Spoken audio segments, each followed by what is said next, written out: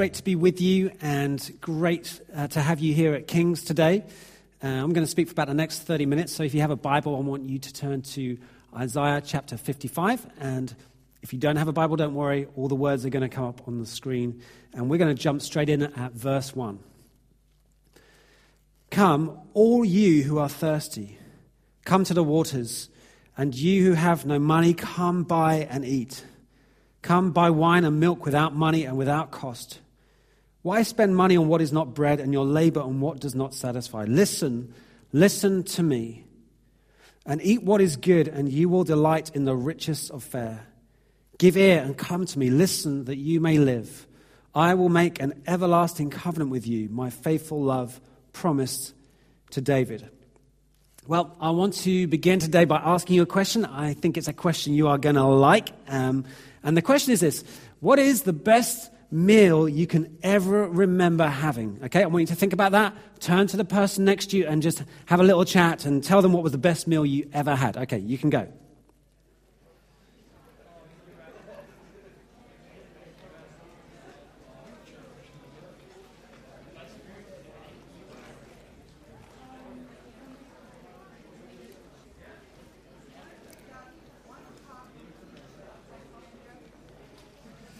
Okay, you can come back to me. You can just stop your chat just for a minute. Okay, I thought that would stir some conversation because the reason is because we love food, don't we? Now, there are lots of other interests. You know, some of us love sport. Others of us, love TV. Others, you're interested in politics. All sorts of interests and enjoyments and hobbies. But when it comes to food, pretty much everybody is interested. We love food. How many of you love to cook food? Excellent. You just love creating and providing and being hospitable and inviting people. How many of you here love to eat food? You can stick your hand in the air. Excellent. Now look around the room. Those of you who love to cook for food, cook food and provide. Those of you who love to eat food, you should get together. You should be in the same group probably and spend some time together. And when you read a passage like this in Isaiah 55, the picture the Bible is giving us of what it is like to come to God, if you like, to know him and to relate to him, is the picture of an amazing meal to which you and I are invited. Now, I think this is really interesting. The reason it's interesting is that very often in the world, and sometimes, if you like, even in churches themselves, the idea of faith, of Christianity, of following Jesus is not presented often as an amazing invite, but often more as a kind of an obligation, or it comes with a sense of duty. An obligation or duty is something we, if you like, ought to do. It might be something we think is basically a good thing to do, but it is something we don't necessarily always desire to do.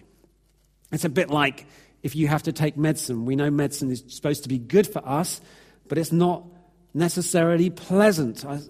Certainly as a kid, I remember being given medicine, and it often seemed to have been designed by someone who was going to make it the most unpleasant experience possible. It seems to have changed a little bit these days. I don't know if you can ever relate to this, but if you get invited to dinner at someone's house and you have a nice evening and you drive home, what is it you feel you ought to do? Well, we feel we ought to invite them back, don't we? We feel obliged to. Now, you may or may not want to invite them back, but you do feel obliged to do that. I'm not going to ask you to turn to the person next to you and confess whether you felt like that about them when they invited you. But we know what it's like to feel obliged. Obligation often comes with a sense of restriction or even sometimes a sense of repayment.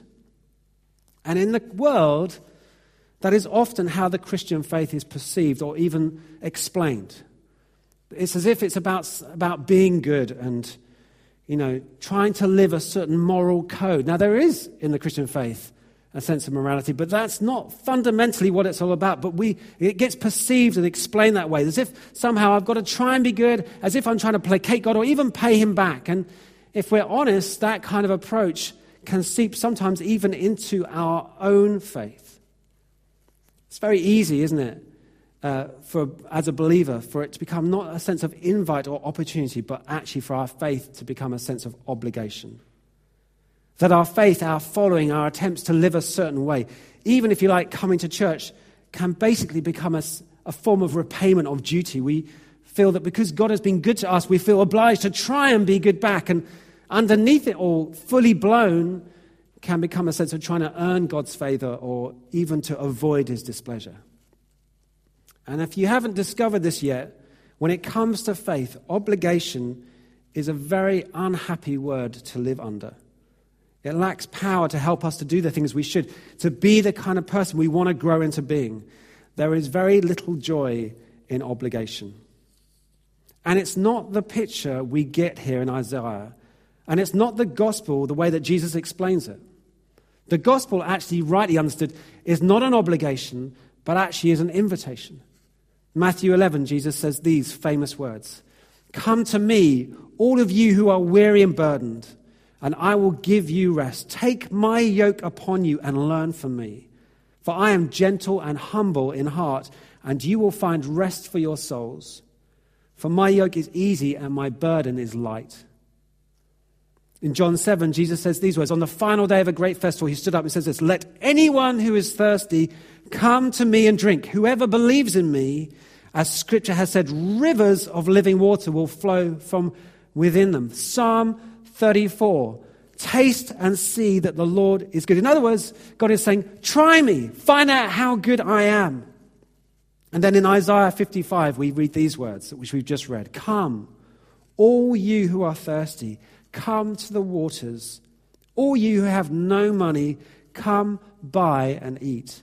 Come buy wine and milk without money and without cost." This, if you like, is the gospel message. Rightly understood, the gospel is an amazing opportunity. It is, if you like, the great invitation. And this invitation that you read of all throughout the Gospels and here in Isaiah 55 is an invitation to everyone.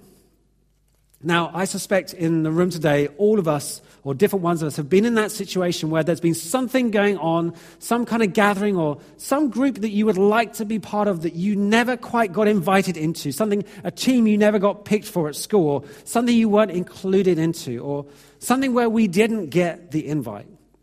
When I think about this, I often think about traveling on airplanes. If you've ever traveled on an airplane, you'll know that there are different classes in airplanes. And I want you to know that I have never traveled first class or business class, only ever economy. Okay? Now, I don't have a big problem with this, although you may decide that by the end of this, I really do have a big problem with this. But basically, the thing I do have a problem with when you travel economy is not actually traveling economy, but it's more the fact that in order to find your seat, they take you through the airplane past, I think it's business. Is it business? They parade you through, don't they? Past business class to your chairs.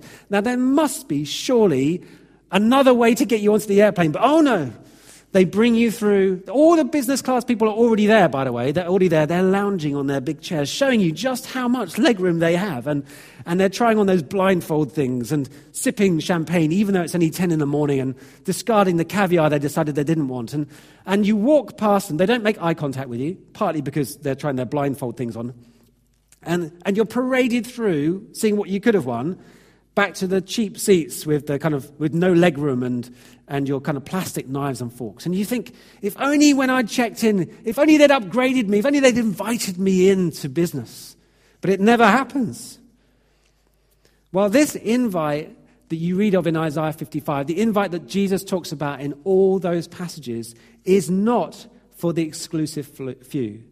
This invite is radically inclusive. It is regardless, if you like, of background, of upbringing, of class, of financial situations or security, of career track record, of your ethnicity. It's like it is for everyone. In fact, it is shockingly inclusive, actually.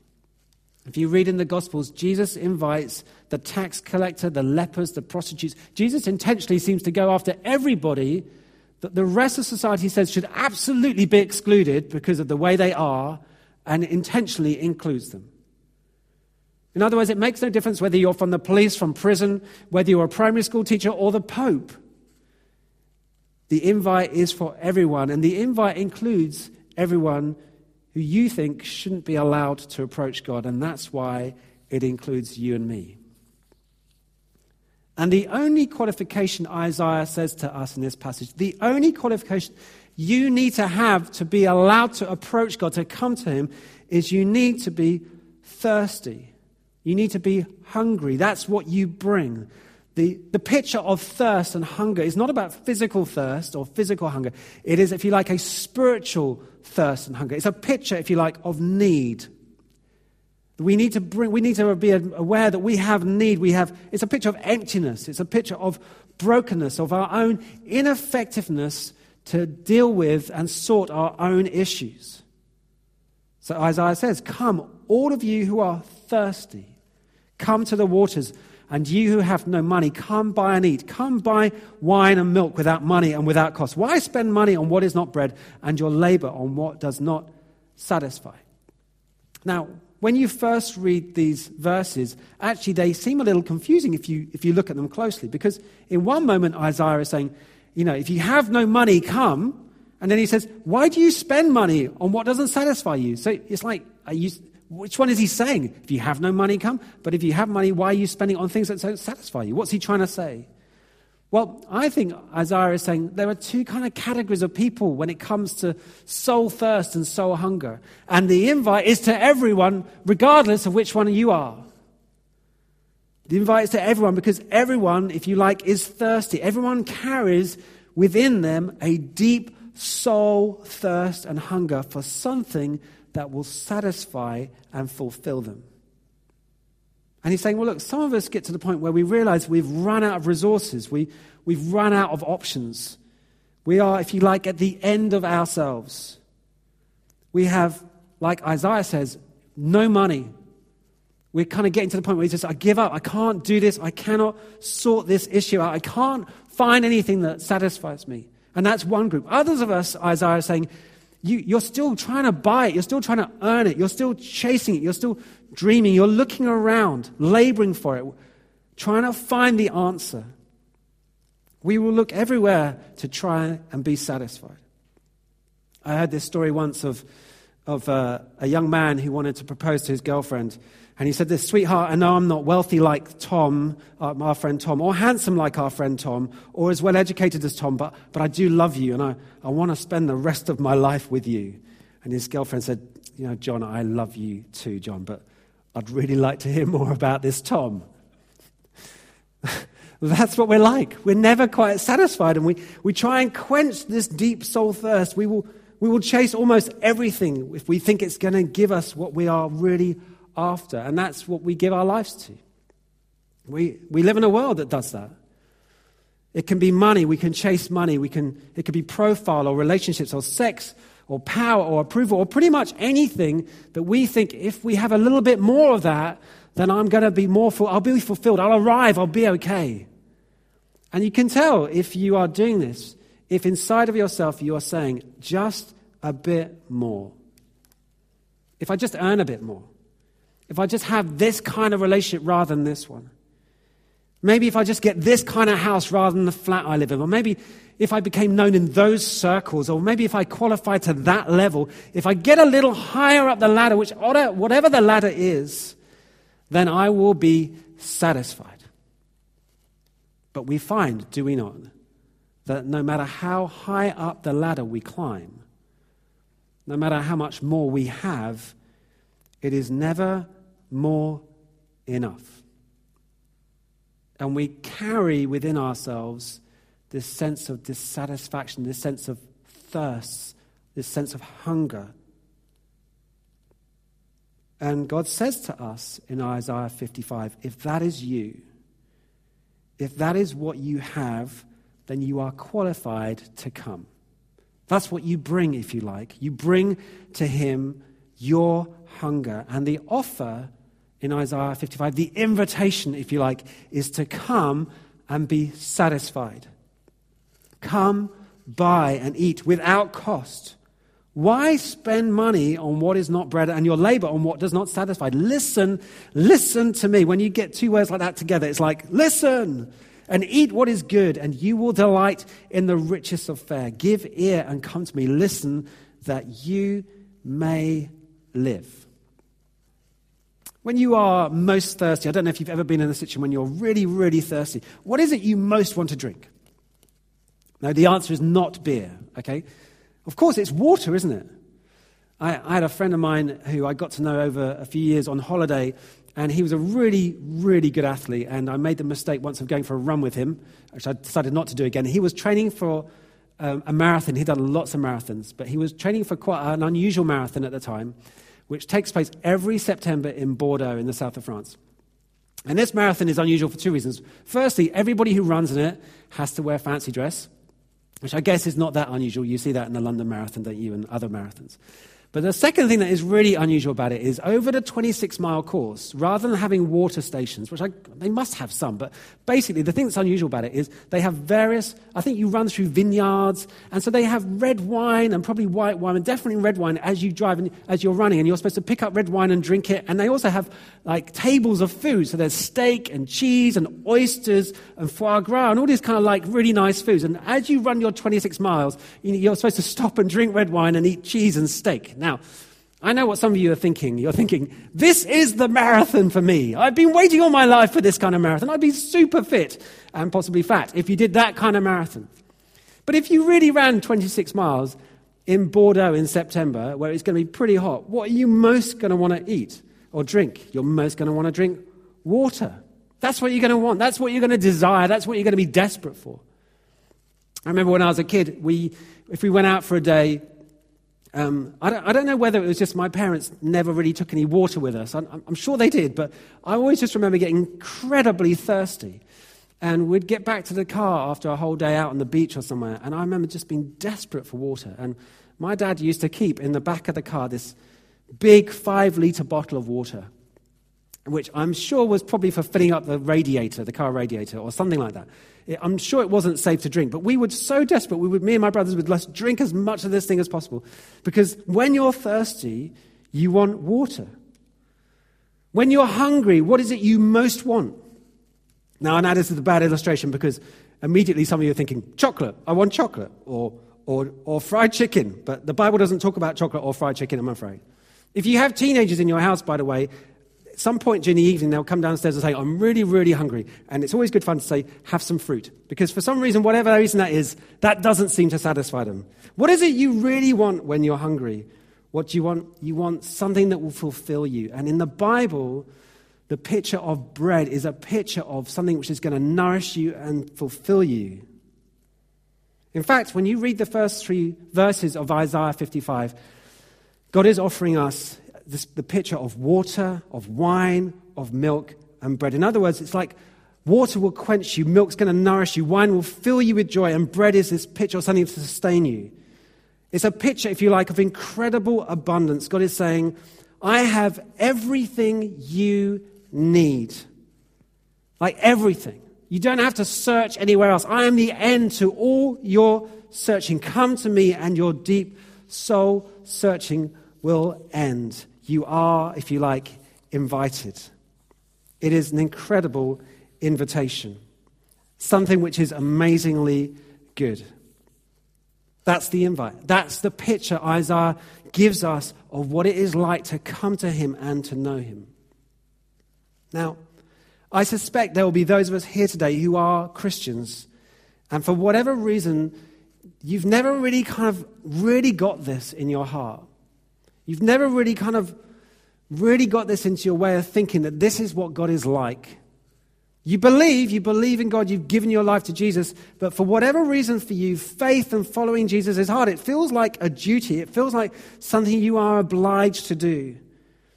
And when faith becomes like this, often it becomes for us about trying very hard. We're trying to keep certain rules, religious rules, some of which we construct for ourselves. We need to show up. We need to give our money in a certain way, and we need to try and get to church on time. Thank goodness it doesn't depend on that one. And it becomes like an exhausting, if you like, relentless obligation. We struggle, if we're honest, to get ourselves to act the way we think we ought to. But Jesus says to those of us who feel like that, says this in John 10, I have come that they may have life and have it to the full. In other words, Jesus is saying, I'm not offering you a restricted life. I'm not after or offering to you a life where you try and repay me, or you try and placate me, or you try and win my favor. Jesus is saying, I've come to offer you life at its very, very best. And that's what Isaiah 55 is saying. And that's what I believe for some of us today God is wanting to say to you. God wants to change your way of thinking so that you understand He wants to invite you into a life with Him. But maybe you're here today and you're not a believer. You're clear you haven't made that step yet where you've given your life to Jesus. And you have, if you like, questions of faith. And I want to say to you, if you're in that category, if you know that's where you are very welcome here. And I want to say to you that if Christianity is simply about rules, it's a dead, dry religion that a bunch of people try to follow to make themselves feel better, and there's no real change or power or joy. If it is like that, then you should walk away. Just, don't look any further. Don't investigate any further.